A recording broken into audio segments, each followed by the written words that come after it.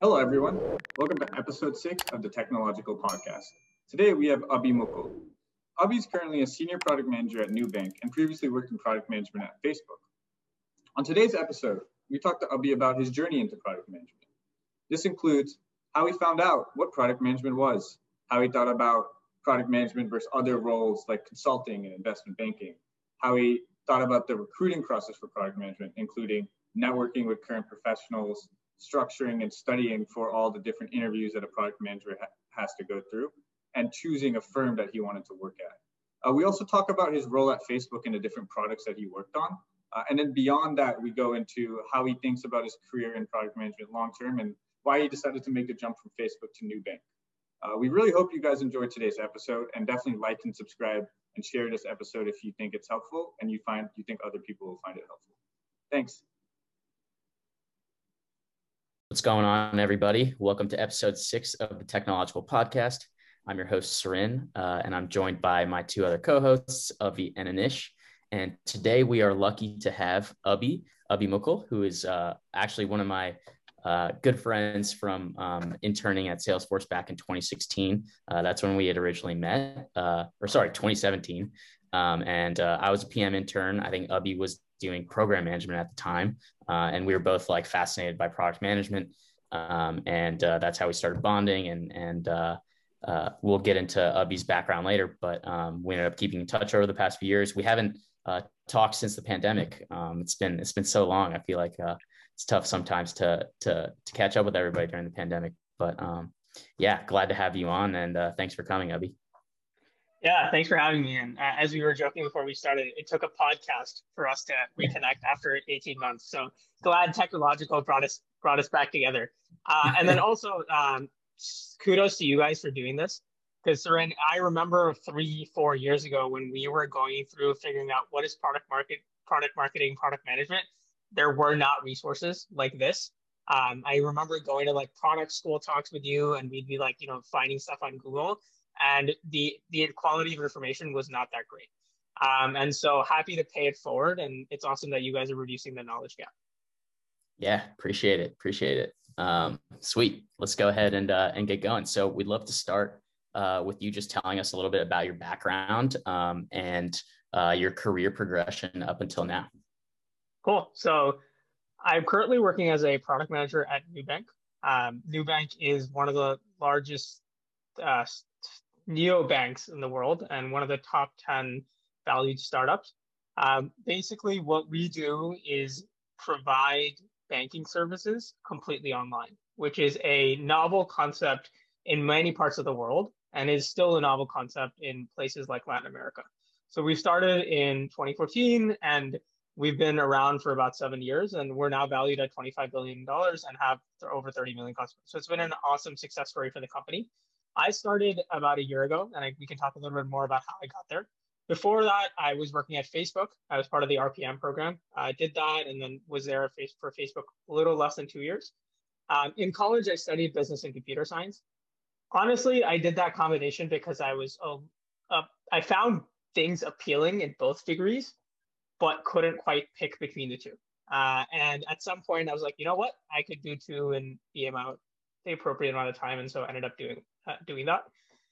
I had always been interested in technology. I went to a school district where I had the option of taking a computer science course. I took AP Computer Science, and initially, I actually didn't like it. I found coding to be boring, and I didn't see a career in it. I think the thing that changed for me was my senior year fall, so senior year of high school. I think this was 2013, so 8 years ago at this point. There was a hackathon at Princeton University, which is around the corner from me. And my friends were like, "Hey, this is fall break. Like the weather was terrible or something. Let's just go check it out." And we ended up staying. We built something that didn't work, so that wasn't a success. But it was just an incredible experience to see people who had almost as little experience as me in software development building really, really cool apps. And I was like, wow, okay, this is like high potential, and the barrier to entry is pretty low, and the potential for impact is really high. It was also around the time of like the Facebook IPO, And so like the technology industry was really heating up, and people outside of Silicon Valley were starting to recognize what was happening. And the last thing that happened in that event was there was a bunch of recruiters there, because hackathons are a big place where they find potential software engineers. And so I ended up and went and talked to, I believe it was either a recruiter from Google or Yahoo. I don't remember which one. And I just struck up a conversation, and this person was nice enough and didn't wave me away, even though I was just a high school student, clearly not eligible for any of their jobs. And I was just like, look, I find this technology thing interesting, but I can't see myself coding. What is the career for me if I want to stay in tech and work with people who are building things, but not actually build them myself? And that's when they mentioned, hey, we have this thing called product management, and then there's an APM program. And that's what got like the wheels turning. And I wasn't sure until I did the job that this is what I wanted to do, but I had always had it back of mind. So throughout college, I meandered and thought about various different careers. At some point, it was consulting. At some point, it was investment banking. At some point, it was software engineering. I did internships in software engineering, did an internship at Salesforce with you. And then being out in the Bay, got exposed to product management and sort of ended up there. So that's like a high level overview. We can dive deep wherever you'd like to. Yeah, that's great. That's really, really helpful. I think what's interesting is you found out about product management like back in high school. I think the first time I heard about product management was probably my junior year of college. And I was a computer sciences major as well. So it was there, but most people were talking about software engineering, right? Naturally. So that's great. So let's say if we rewind back to your internship at Salesforce, you still knew you wanted to get into product management. Now you're kind of in your senior year of college. How did you go about the process for figuring out where you wanted to work as a new grad into the workforce after you graduated? How did you go about figuring out what all the APM programs were, and networking with various people to just understand how you could prepare? What was that like? So I'm going to rewind a little bit more to junior year to provide context. So in my junior year, I was split between doing product management and consulting. Both seemed really appealing to me, product management, because I could do this thing that I've been interested in for a while, and consulting because it seemed like the thing you do if you're not 100% sure of what you want to do, right? That's what the appealing thing was. And then, the miles and the travel and all those perks, which don't exist as much right now. And so I was like, all right, I'm just going to hedge and recruit for both. I ended up getting off, and I did a lot more PM recruiting, was for the most part not that successful. Applied for a bunch of places, got rejected for most of them, got some second round interviews, and the Salesforce was one of the ones that went through. Did recruiting for consulting as well and got an offer. In the end, I ended up deciding to do Salesforce because I went to a school where there was a decent amount of people who had done consulting. And even though I had not done the job, I kind of knew what that meant.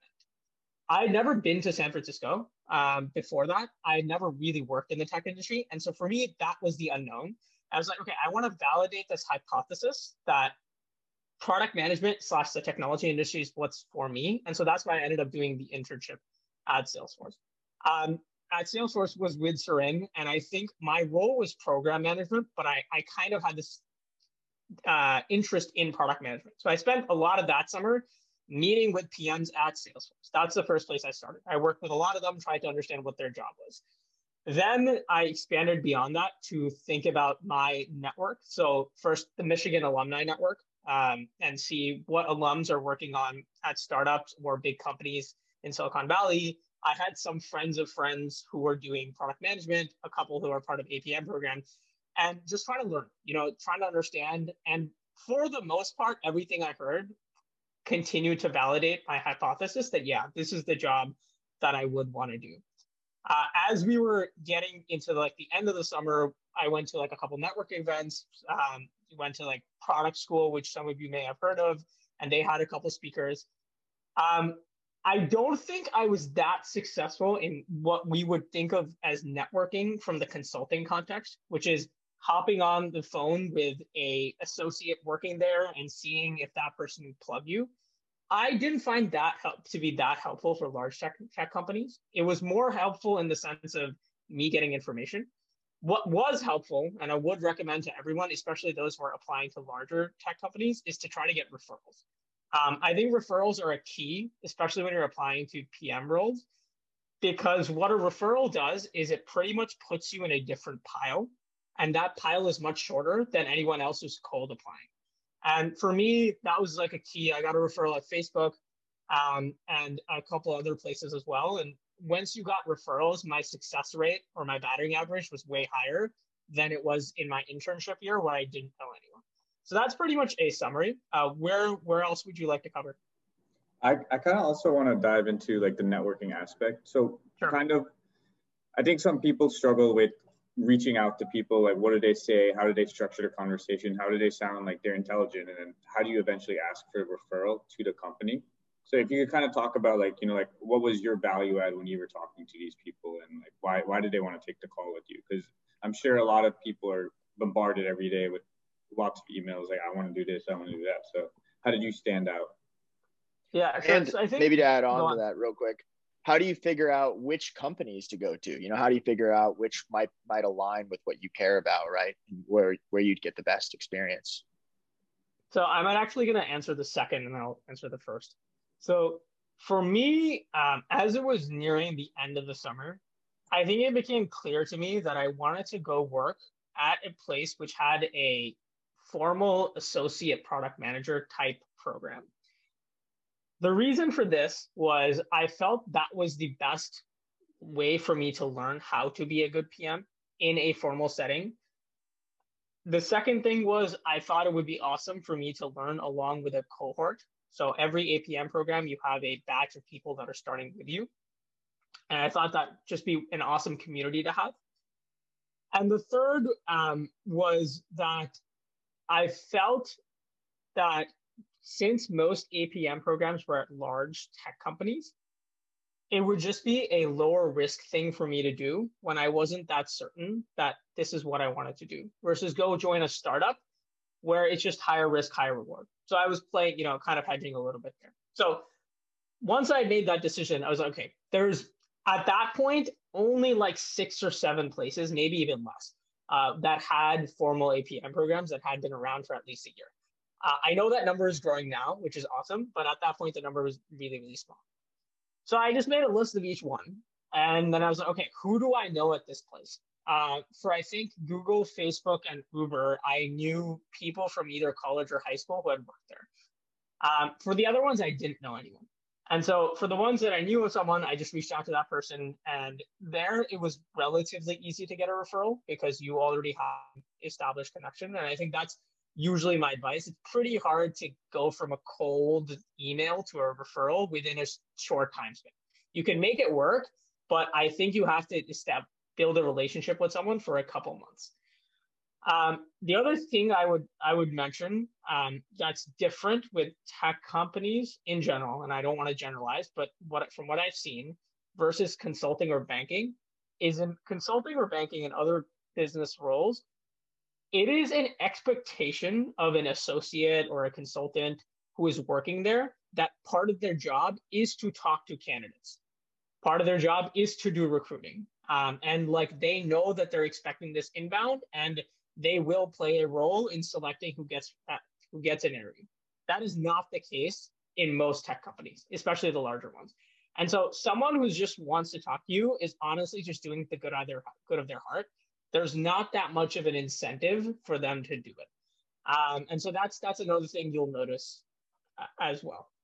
Going to the places I didn't know people, I tried reaching out much earlier on, so a couple months before I would want a referral, and I tried using some mutual connection or some shared interest or some shared background to form that.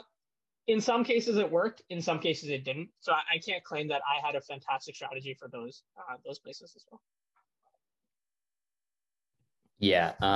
And I would also add to that, like when it comes to getting a referral from somebody who you don't necessarily know or have a great relationship with, I think it's really like like you said, it's good to bring up some kind of shared interest or some kind of shared like mutual friend and tie that into it. But really at the end of the day, like, you should reach out to them early on, build a relationship with them. And the way you should do that should be personal. Like you should have some personal reason why you're reaching out to that person. And not like, it's like that person should be special for some reason, not just because he or she works at Facebook or Google or wherever. Like you should have a good reason, because it really, in my experience and in other people's experiences, like people get messages all the time. And so you have to have a real reason why that person is somebody who would be good to help you. Segueing from that, actually, you get the interview, you be scrappy, you figure out, ways to get a referral, and you get a PM interview. Can you explain to our listeners what the PM interview process is like? And then, high level, like what are the different rounds, and then the different areas, and we can dive into each. Cool. So answering the question of what is the PM interview like is hard because it's completely not standardized. Varies a lot from company to company. Where I would recommend most people to get started is there's this book called Cracking the PM Interview. For those of you who are engineers, you've read Cracking the Coding Interview, and it's a good foundation. The book's a little dated now, but it provides you a good foundation of, okay, what is the PM job? What are the interview structures, and how do the large companies interview, and how does it vary from one company to another? So that's what I started with and got a good base using that. The next thing you do is that you go at each of these companies' Glassdoor pages, or you could just Google, and you will see some examples of interview questions that people post. So that gets you the sense of, okay, here's what a Facebook PM might get asked, here's what a Google PM might get asked, and you can use that to get lay of the land. Once you get an interview, the interviewer will also provide you information about what the format looks like, what are the rounds, and some preparation material or links to read. I can talk a little bit about what are the things I've generally seen, and then I'll go a little deeper into Facebook, whose interview process I'm familiar with, and I think is a decent benchmark. There's some that are different. So I think product management interviews are similar in some ways to case interviews, but different in other ways. So I'm going to use that as a benchmark because I think a lot of your audience might know what a case interview is like. So like in a case interview, you're walking in to a hypothetical scenario, and you're sort of problem solving with the interviewer to come to an answer. Like in a case interview, the answer is not as important. It's how you structure your thoughts, how you communicate, how you respond to information, how you handle pushback from the interview. So those are the things that are similar. The thing that's different is the context. So in a case interview, you might get asked about a CPG company or a financial services company, or an oil refinery. Here, it's most likely going to be a tech product. In fact, it could be a product of that company that you're interviewing for, or it could be something completely different. In the types of interviews you have, I would break them apart into one, which is called product sense. Second, which is either called product execution or analytical.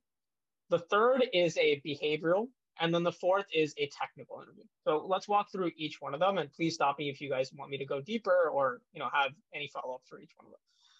The product sense interview is basically trying to understand how can you take ambiguous problems and turn them into great products. It's a very vague prompt, but that's what it is, and it's a big job of the product manager. This interview is assessing how well you can take a prompt, understand who are the customers, the potential customers, what are their needs, what is currently there in the market to meet those needs, what are the unmet needs, and based on that, what would you build? Some potential solutions that you might build. The execution interview is more like, okay, now you know what to build. You figure that out in the product sense interview. How would you actually build it? You go more into the details now. So how would you measure success? What are the metrics and or counter metrics you would use? How would you run an experiment or an A/B test to understand if this succeeds? If there's issues, how would you debug the problem? The third interview that I talked about is the technical one. So this is an optional one in the sense that some places have it, some don't. Google, for example, did, Facebook did not. In this one, an engineer is most likely trying to talk to you, trying to understand what is your technical understanding. Now, a little bit of a tangent. One of the big differences between each company is whether they require a computer science degree for you to have a product management role. Some do, some don't. So Google does, for example, and has. Facebook does not. So the technical interview is more common in companies which do require you to have some technical background.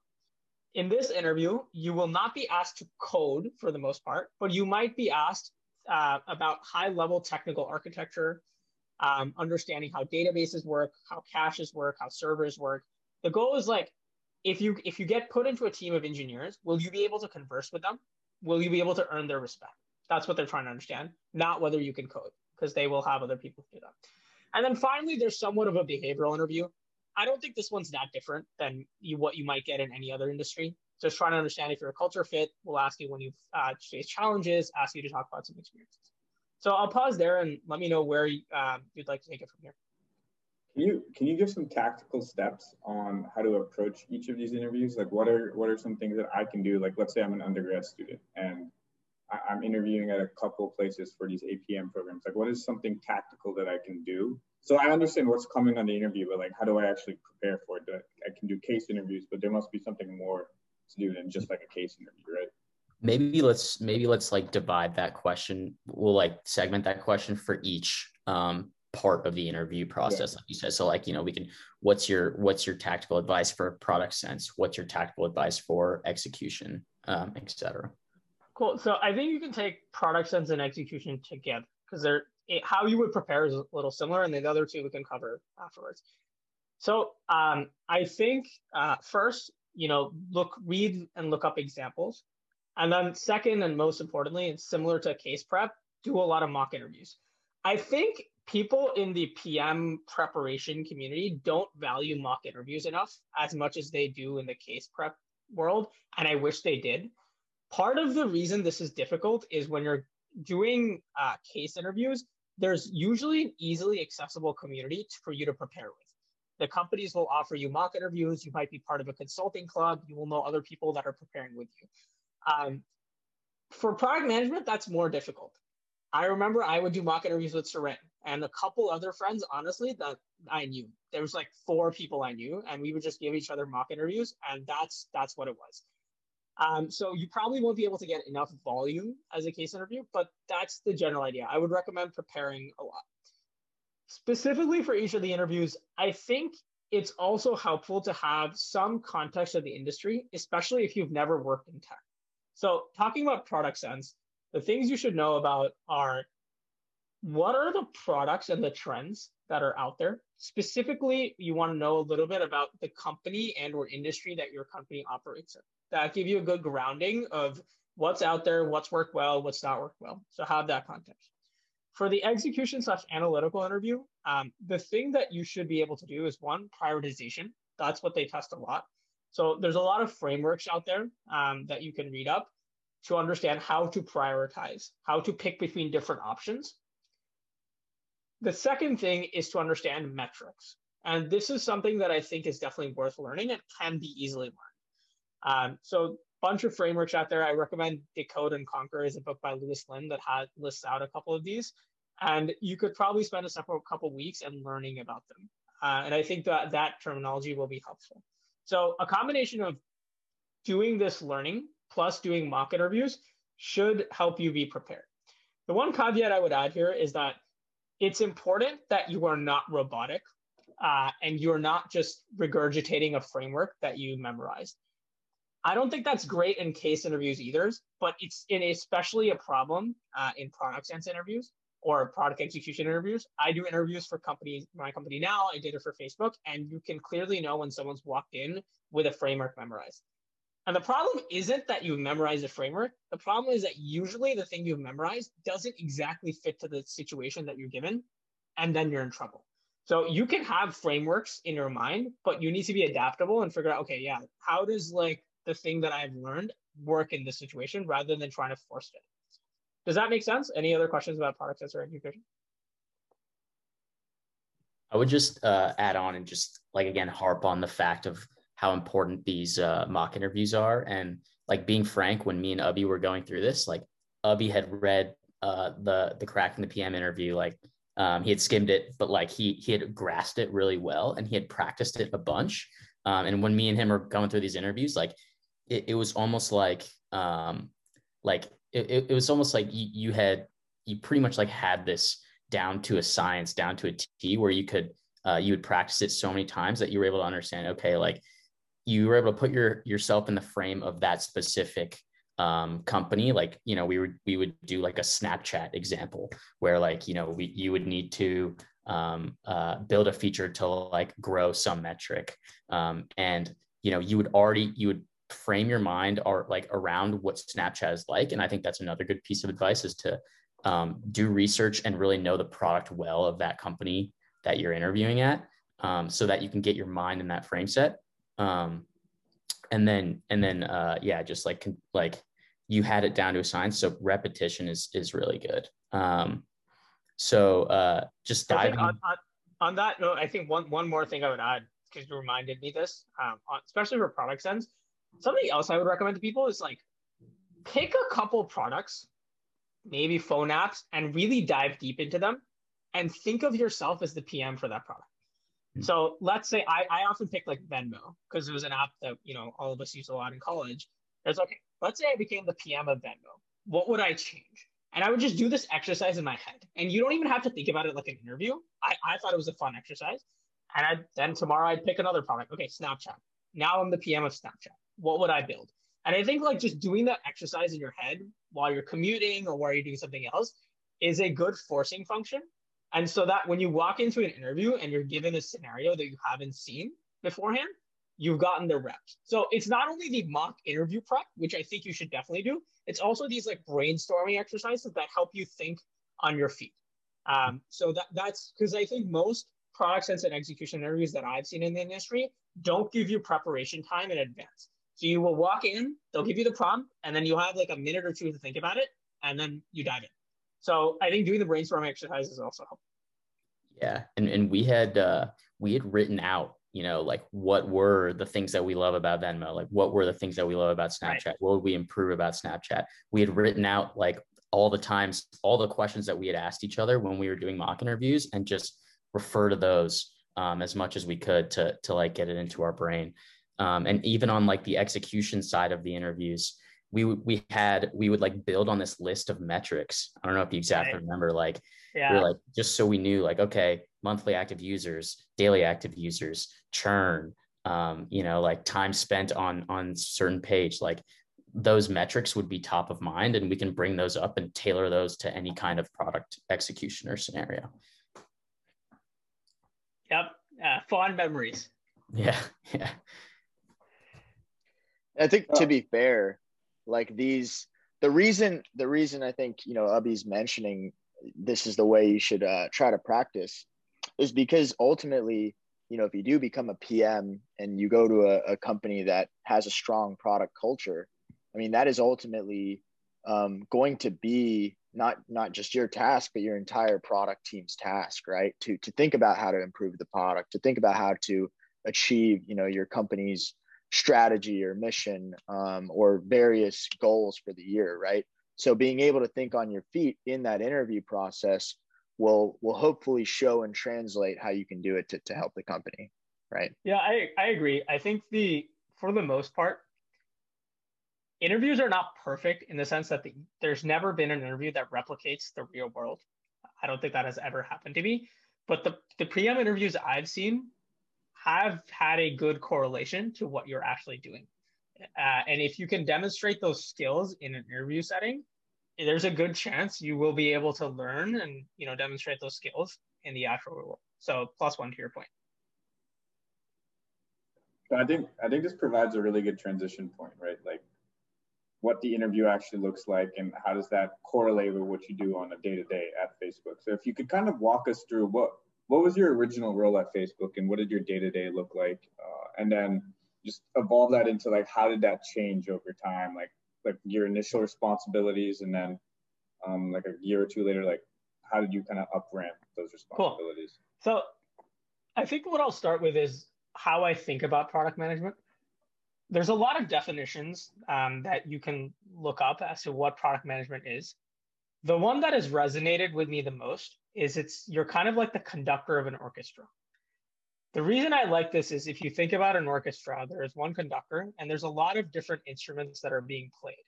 The job of the conductor is to figure out how to synchronize all of these together so you can make beautiful music. That's what it is. And I think product management is like that. There's one PM, and then there's a bunch of different roles. There's designers, there's engineers, there's product marketers, there's data scientists, there's machine learning engineers, there's content strategists, there's researchers, on and on and on, right? All of these play a vital function in getting a product built. And your job is to bring them all together to create a cohesive roadmap and then ship an awesome product. So that's how I think about it. At Facebook, I was part of the RPM program, which stands for the Rotational PM program. It's pretty much an 18-month, 3-rotation program to get people who have little to no experience in product management, like myself, ramped up, and then ready to be a PM at Facebook or really anywhere else. The way the rotations work is that you get randomly assigned to your first one, and then you pick your second and your third. And then usually your scope grows. So you start with a very narrow scope. So you're learning and working on a very thinly scoped problem. And then over the course of time, you work on something larger and larger. So my first rotation at Facebook was working on the ads and business side of the world. Basically, my team was responsible for helping the businesses that use Facebook understand the ROI of their advertising and the ROI of their organic posts. So when you run an ad on Facebook, you want to understand, okay, what does this mean in terms of how many views have I gotten? How many clicks have I gotten? And then downstream, how many conversions or how many people actually bought the product or attended the event, whatever you were trying to optimize for. And then sort of similar on the organic side, like I made a post, what did this lead to? And my team's job was to help businesses understand this. The thing that we were playing around with was, if you're a large Fortune 500 company, you have teams of people running your advertising accounts. If you're a fruit seller in Thailand or a small business in somewhere in Nigeria, you likely don't. But you want to use Facebook ads, but all these metrics are Greek and Latin to you. You're not a product manager. You haven't studied metrics. And so my team was trying to understand how play around with how could we translate these abstract things to some people, like clicks, views, to what is the downstream impact on their business.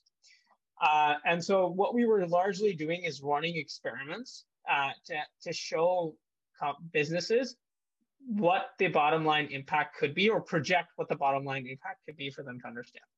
So the goal here was to just drive engagement and then eventually drive downstream revenue. Do you want me to talk about the second or third? Or do you want to dive deeper into this one? I think you can dive just like a little bit deeper into like what you did and kind of how that role evolved, right? Yeah. So this one was the smallest scope. By the way, the word scope is kind of interesting, and you'll see product managers use it a lot. It's hard to define what scope is. At Facebook, the way it was defined was how many engineers are on your team. I don't think this is a perfect way, but it is a decent proxy. So first team, very thin scope. When I started, it was like 1.5 to 2 engineers on my project. By the end of it, it was like 3 to 4 engineers on my project. I thought it was awesome that I started with a small scope, because when you start, there's just a ton of stuff you don't know. So you spend a majority of your time just reading and learning, some of it through formal documentation. But the best way I learned was through learning by example. I would spend a lot of time looking at what other PMs that I respected or in the organization that I was part of were doing. And I honestly would copy paste a lot. And I learned a lot from just doing that. So this rotation lasted about 5 months. I would say that this was, you talk about like a PM role somewhere between how much do you split your time on the strategy side and how much you spend your time on the execution side. Strategy is figuring out what and why, really. And execution is more like, okay, yeah, now we know what the goal is. We know, why we're going towards this goal. Execution is like, okay, let's do it. It's running a lot of experiments, doing a lot of A/B tests. this rotation was mostly execution. Towards the end of it, so Facebook does planning and roadmaps in every 6-month cycles. So towards the end of my rotation, I got to spend some time thinking about what the roadmap would be for the next 6 months. But that roadmap would be executed by someone else. So I was kind of creating a roadmap that someone else was going to execute. So I got to flex a little bit of the strategy stuff, but not as much. So moving to rotation 2. So this was one that I wanted to choose. One of the things that I wanted to get out of my rotation experience was just a diverse set of experiences. I was like, I have this fantastic opportunity to work in this incredible business. I'm going to, I thought it was like kind of like a buffet, like sample different things and figure out what I like. That was the strategy. So the first the one I worked on was a pretty legacy product in the sense that advertising and has been around on Facebook since pretty much the inception, and very execution focused. Quite frankly, it wasn't an area I cared about much. I care more about consumer product. The business side was less interesting to me because I couldn't relate with it. So for rotation 2, I was like, I want to work on something that I personally care about a lot. I want to work on something that is newer to the company. I want to work on something that provides me the opportunity to do exercise a little more of the strategy component. So the thing that I chose was to work on Facebook's election integrity team. Basically what this team does is to try to stop all kinds of bad stuff happening on Facebook around elections. I'm sure your audience is aware that in the past couple of years, Facebook has been under a lot of scrutiny post 2016 because of fake news, abuse, hate speech, etc., that has happened online. And so my team was created in the aftermath of that. I was specifically working on the misinformation area. And this was in winter 2019 when there were elections in India, Indonesia, European Union, Nigeria, and other parts of the world. So my team's job was to try to stop fake news in these places. I thought this was a fascinating challenge because one, I knew how critical it was for Facebook to get it right? This was an existential problem for the company, given how much of our reputation was at risk, not only in the news media, but our users didn't want fake news on our website. They said that very explicitly. I also, and we will get to this a little later as well, love working in emerging markets. That's one of the reasons I liked working in technology, was being able to see the impact of what a technology company does in emerging markets. And so being able to be part of elections or around the world was really cool. And then in my free time, I'm also like a policy geek and spent a lot of time reading about that side of the world. So the intersection of tech and policy has always been super fascinating to me. So this is kind of a perfect role. It was a really incredible experience. This role, I started when I started on the team, spending a lot of time doing research and understanding the market. So we did a 2-week research trip in India and went to villages there and literally asked people to see example of fake news on Facebook on their phone and see how they responded. What would happen, what was political polarization like? And we did similar things in Indonesia and the other markets that were in there.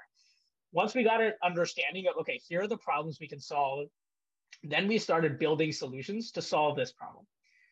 Fake news is a really, really hard problem to solve because no one can define what is fake, right? Your definition of what is fake can be very different than my definition of what is fake.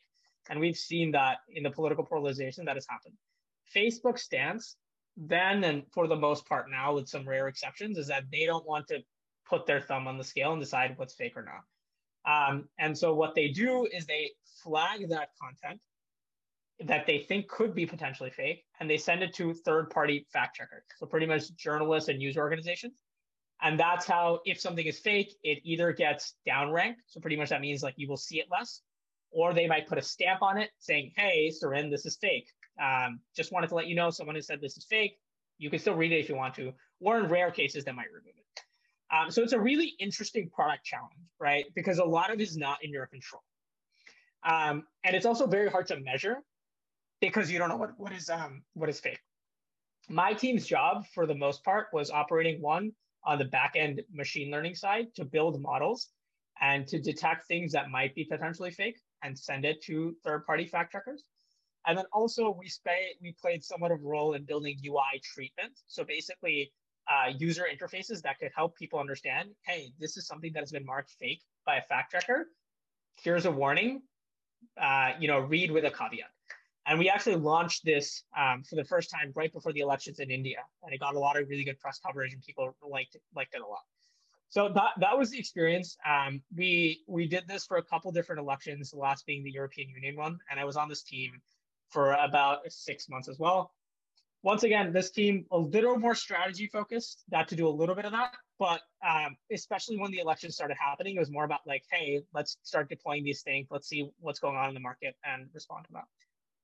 Cool. So I thought of my first rotation as the past of Facebook, like advertising in business. Not to say it's not important, but it's been a legacy part. I thought of my second one as the present. So election integrity, fake news is the current problem. For my last one, I wanted to think about what is the future of this company.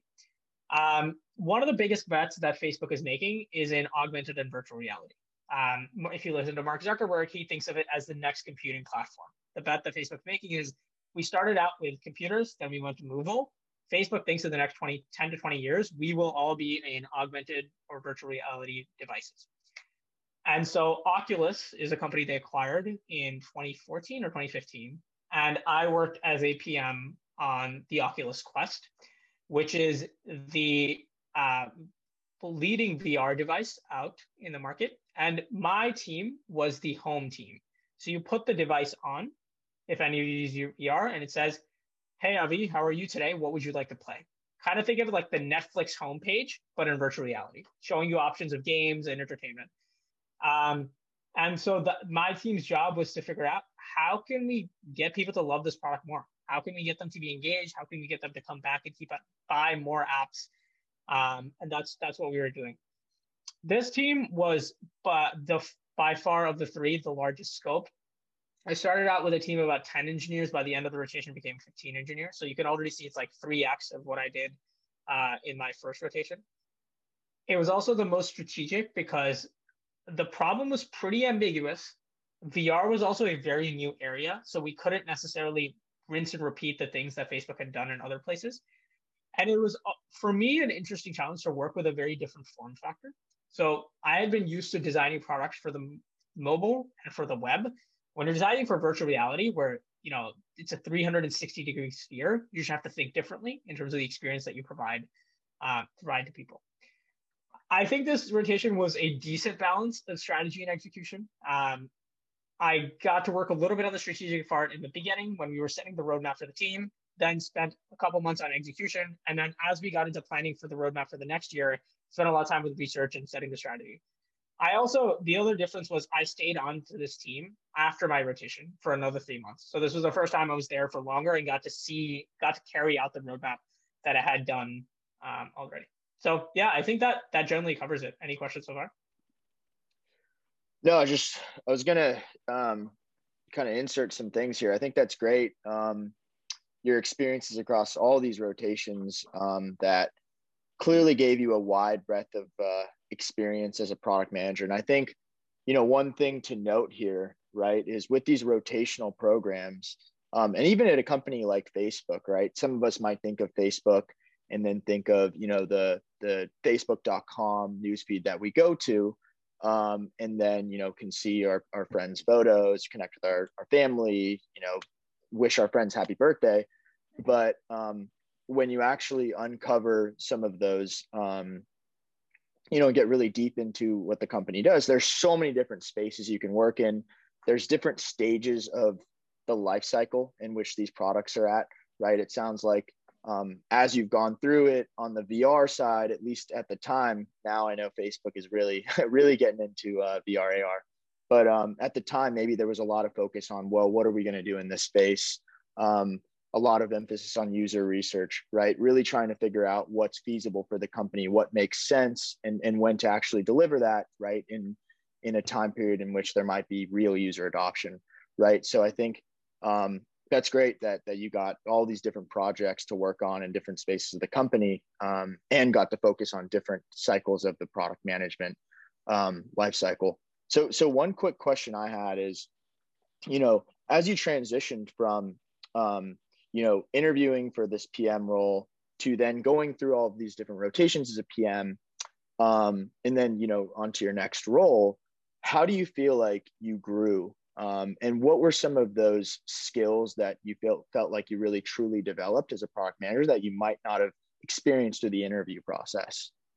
Yeah, I think the main skill or realization I had was that a big part of product management is working with people. So when you join as a product manager, you're told, hey, you're not managing anyone, right? No one reports to you, at least at your junior level. So my assumption was great. Like I'm gonna kind of decide like the product side, and then the engineering manager and with the other managers, other people managers will figure out all the people related stuff, and I won't have to deal with that. And this is not true at all. For most companies, in order to, or for most teams, in order to build products, what's really important is incentives, right? You need to incentivize your team to really care about what they're doing, to really love, to really believe in the vision, the strategy. And if you can do that, then only will they give you your 100% and trust you and be willing to put in their time and effort. Because especially in Silicon Valley, like they could go work at any other team or they could go work at any other company. There's nothing tying them down to this. And so what you come to realize is like you are playing a big role there. There's a lot of times when there's a conflict of interest between what is an individual person's incentives and what is the team's incentives. And you will play a role in trying to figure that out. There are also a lot of times where even at big companies like Facebook, you do not have enough people to do what you want to do, right? You are almost always under-resourced. And you'll have to figure out, okay, how can we navigate that? There are also challenging people situations, people coming in and out. And your job is to, as a leader on the team, is to maintain the morale. And I think that's just something that I never thought about in the interview process. No one told me that, and wasn't ever something that was assessed. But I think like the best product managers are the ones that have a lot of empathy, not only for their users, but for their team. So that was a big realization. Yeah. And that's something that everybody should try and think about, the experience that they're getting in their internships or in their current role, whether it's consulting. Like, how have you been able to influence your team? And that's either through, like things like soft skills, like a positive attitude, or like interest in their personal life, to harder skills like convincing with data and influencing with data and understanding how, data is powerful and can help like convince people of the right thing to do. So yeah, that's a great realization. And transitioning now, you had your 3 rotations at Facebook, all extremely different, right? Small business, ad analytics.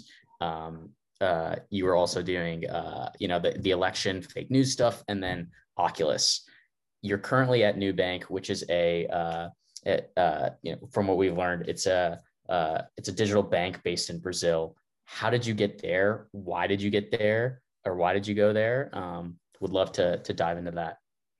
Yeah, it's really not a linear story. So when I was nearing the end of my RPM program, I thought the thing I wanted to do was go work at WhatsApp. As I mentioned earlier in this conversation, the thing I really cared about when thinking about the technology industry was the impact in emerging markets. I was born in India, spent a lot of my childhood there, and I just saw the impact that apps like WhatsApp had in India. And the way I thought about it was like, when Facebook Messenger or iMessage came around in the US, it was doing something that we already did and making it slightly easier. We had email, we had AIM, and yeah, this was lowering the cost of the friction. Most WhatsApp users in emerging markets never had anything like this, not at all. And you're kind of leapfrogging different generations of technology. And for that, I thought the impact was just incredible. And empowering people who had never had something like this. And so a lot of my time at Facebook, I thought I wanted to go work at WhatsApp. And that's kind of what I was going to do. And I was like, talking to the team and seeing if there was an interesting fit. But as I started talking to like some of my mentors, one of them told me something really prescient, which was like, well, if this emerging markets thing is what you're really interested in, the place to learn about that is not a comfortable office in Menlo Park, California. Go to an emerging market, actually go work for a company there. It's like, yeah, actually, that doesn't sound like a half bad idea. And so I started just doing some research, looking up on LinkedIn, seeing what company was out there. And Nubank, where I work right now, was a company whose name came up a couple times. When I started doing research, they had just raised their Series E or F, one of them I'm forgetting, and had just been valued as a decacorn. So there was a decent amount of press around them. Brazil was a space I didn't know anything about, but Latin America had always been interesting. I had done an internship at PayPal, and so like fintech was sort of in the background, although not something I was, definitely going for. But the more I learned about this company, the more excited I got to be. One, like what I had seen with WhatsApp in India and other parts of the world, Nubank had completely disrupted the banking landscape in Brazil. In 2014, if you had to open a bank account, you were largely going to one of the large 5 banks, which had terrible customer service, charged a lot of fees, didn't give banks to most of the younger people or people who hadn't had an account before. They were just catering to wealthy people.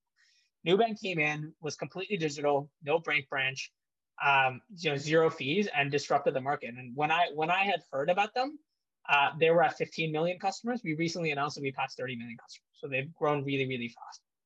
The other thing I liked a lot was that their culture was very similar to what I had seen from startups in Silicon Valley. I think like people think of it as like combining, if you take like Facebook or Amazon and combine it with Capital One and put it in Brazil. That's how I think of Nubank. It's taking this financial technology world, the startup culture of Silicon Valley, and then adding this Latin mix to it, which I thought was fascinating.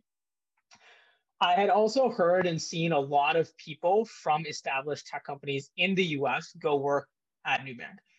And that was just an awesome signal for me, including some people from who had been at Facebook.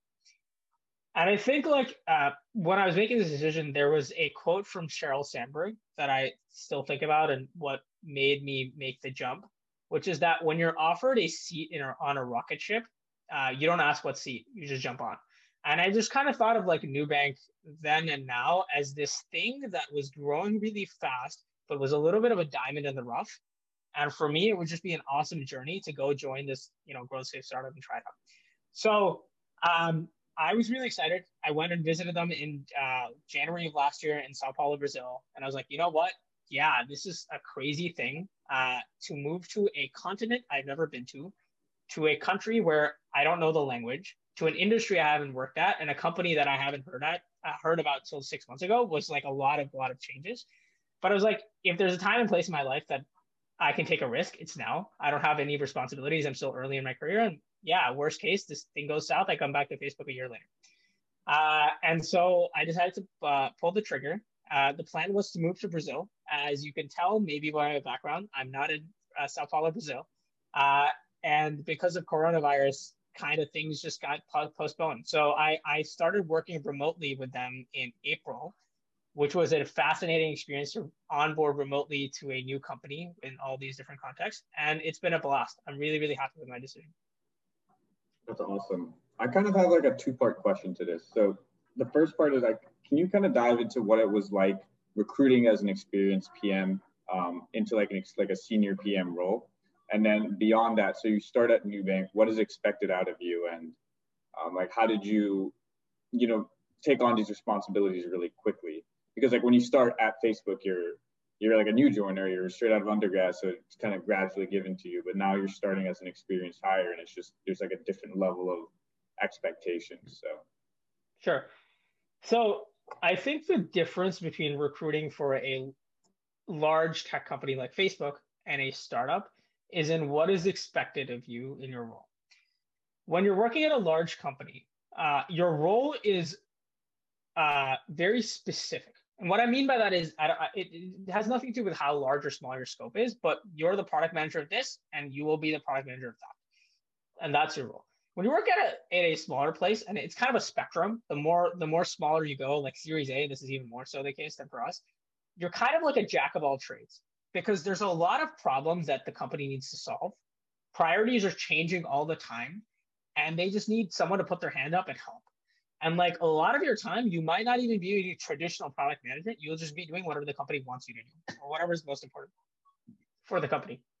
So I kind of think of like Nubank as somewhere in the middle of that spectrum, where we're big enough that at this point, I don't know if we can call us a startup. It's probably a growth stage company. but we're not big enough yet. We're like a large technology institution, and we're somewhere in the middle of that spectrum. So in terms of interviewing, the interview process now is has some elements of what I saw at Facebook, but they definitely care a lot more about your experience as well. And the reason for this is, one, I wasn't interviewing for an entry-level role. Second, because Facebook is able to invest a lot more time in taking people who have no experience, training them for product management, and then training them for that specific role, right? They have a lot of time. The smaller the company is, the more expensive it is to spend more time in onboarding someone. And so they want people to come in and be ramped, right? You can't spend a lot of time onboarding. You definitely can't spend time in an 18-month program, learning what to do, because, the company just can't afford that. There's a lot going on.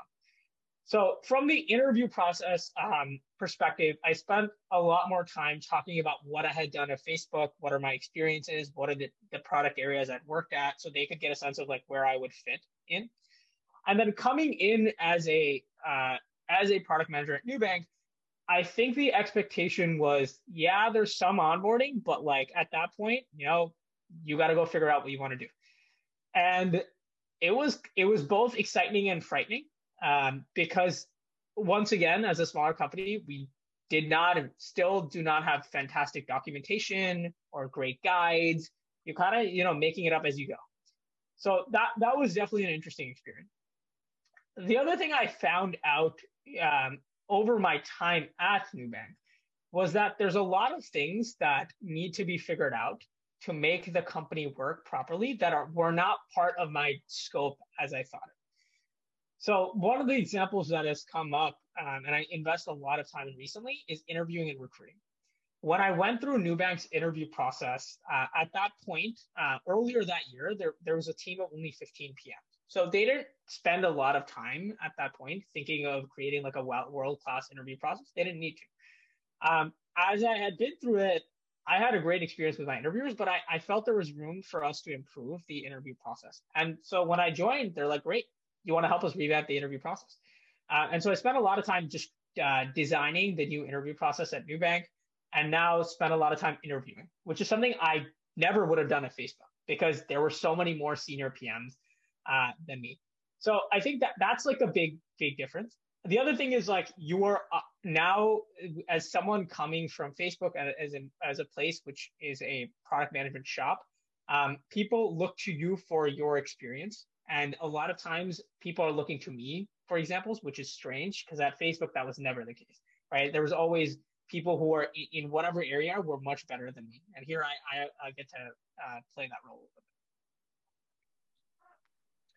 Great. I know we're getting close on time here. So you've got all this wealth of experience at companies, big companies like PayPal, or big now, PayPal, Salesforce, Facebook. You went to a growth stage startup at Nubank.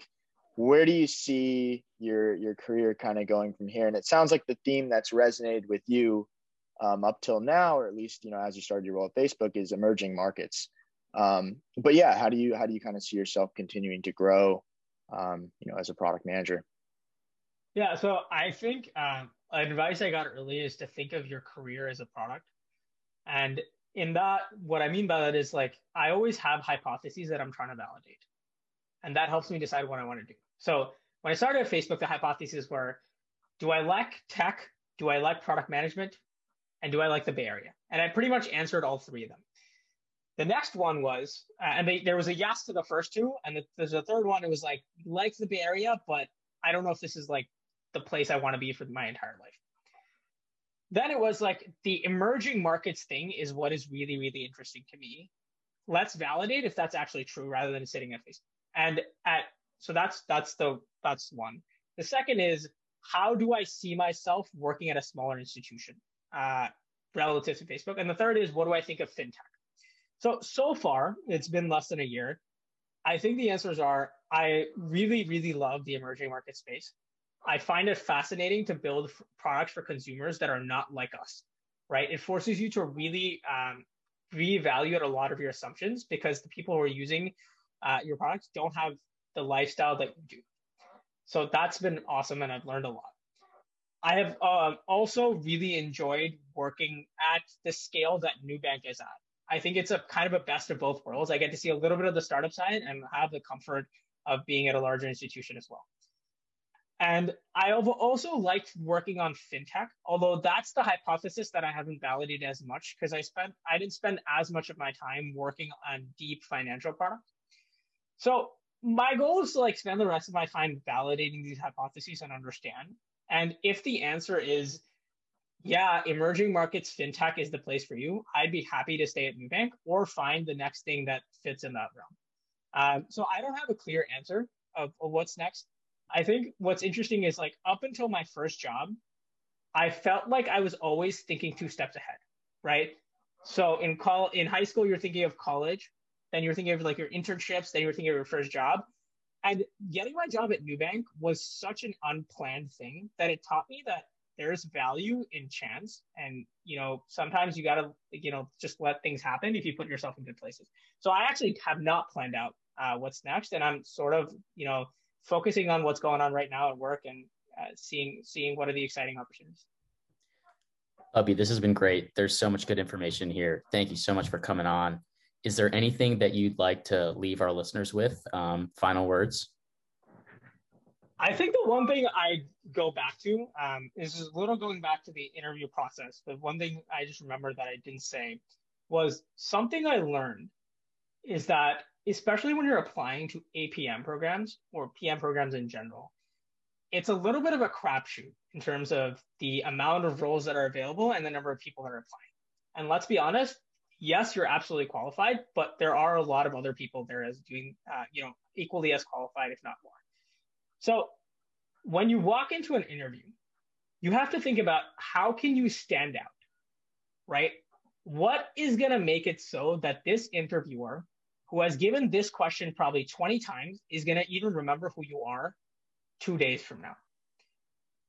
For most companies, what really matters in an interview process is not everyone saying, yeah, he was fine, like no issues. You really need one person to really go to bat for you. Like, yes, if we hire him, I want this person in my team and I'm willing to fight for that. So think about that and think about what can you do to really stand out. The things that I recommend to candidates is, especially in the product sense interview, you can really think of practicing out of the box ideas or come up with really, really creative solutions. To me, that has been one way. There are probably other ways that I haven't thought of, but go in with that frame of mind that your job isn't to not fail. It's to convince them that you need to be the person on their team. And I think hopefully that motivates you as you prepare for interviews. Awesome. This has been great. Thanks, Abhi, for everything. And listeners, if you have any questions, don't forget to send us an email, like and subscribe. Again, this is our 6th podcast and we're still learning. So if you have any feedback, please don't hesitate to let us know. And again, Abhi, thank you so much for your time. This has been great. Thanks, guys. Have a good one. Yeah, thanks, Abhi. Take care.